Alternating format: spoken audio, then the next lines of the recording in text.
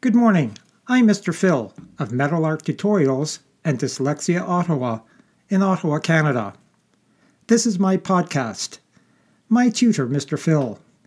I'll be sharing ideas about living, learning, and teaching those with learning difficulties and learning differences.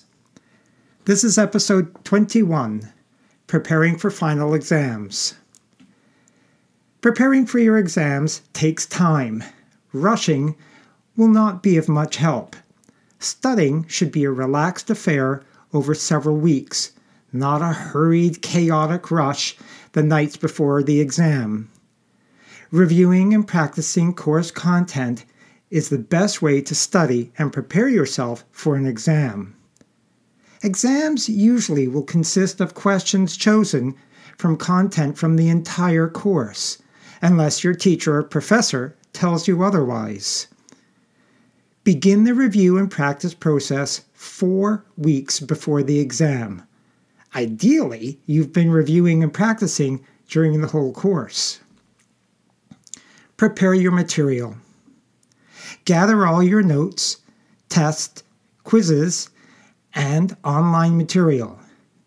Organize it according to dates, such as what you did in the beginning, middle, and end of the course.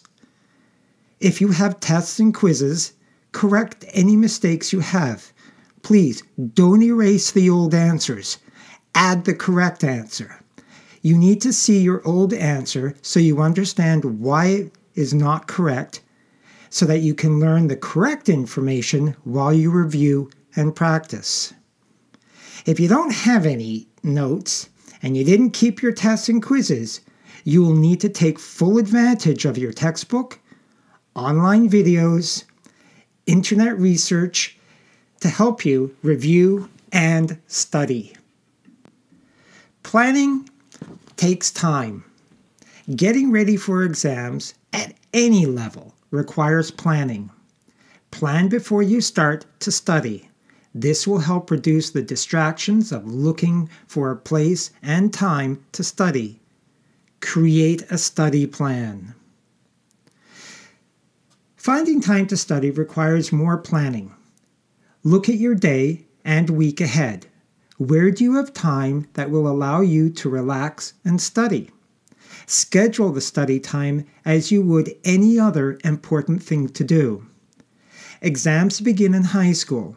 For those in high school grades 9 and 10, exam preparation should involve about 30 minutes per subject every day for the last 4 weeks before the exam. For grades 11 and 12, 45 minutes to an hour per subject every day for the last 4 weeks before the exam will be a great amount of review and practice. With this in mind, you may prefer to have different study times in the day rather than trying to study for everything in one sitting. That can be overwhelming. Finding a good place to study is as important as studying. We are not all able to have a different place other than our own room. I like to suggest using study rooms at the library, or maybe in your college dorm, or somewhere on campus. Some students can study comfortably and productively in busy areas, such as cafes, parks, on the bus, or even with siblings running around. However, and wherever you study, make sure it is productive. Once you have your course material organized into courses and sections, it is time to determine what you know and what you don't. You will know if you know something well because you should be able to discuss this with another person without any notes. That means you can use key terms, formulas, equations, theories, and such easily and properly. If a section of a course is not an easy topic and it has been a struggle, then review and practice. Read the material, watch a video about it, discuss it with friends and classmates. Seek another source of information that can help you learn the material.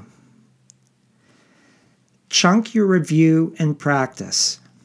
You can't cram everything into your exam memory brain folder the night before and expect it to work.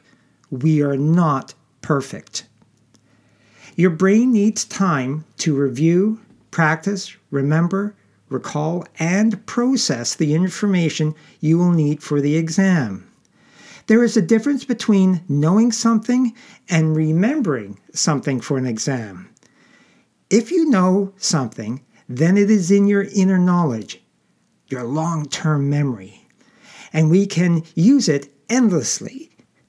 If we are trying to remember something just for a test or exam, then it is in our short-term memory and not in our knowledge. Memory is not enough. The material must be understood in order to be in our long-term and secure memory. Short-term memory is great for things we need to remember in the next few minutes or hours, but it doesn't hold much. Certainly not enough for one or several exams. Sometimes we don't know what to study. To help you study, look at all the material you have. Look at the pictures, charts, diagrams.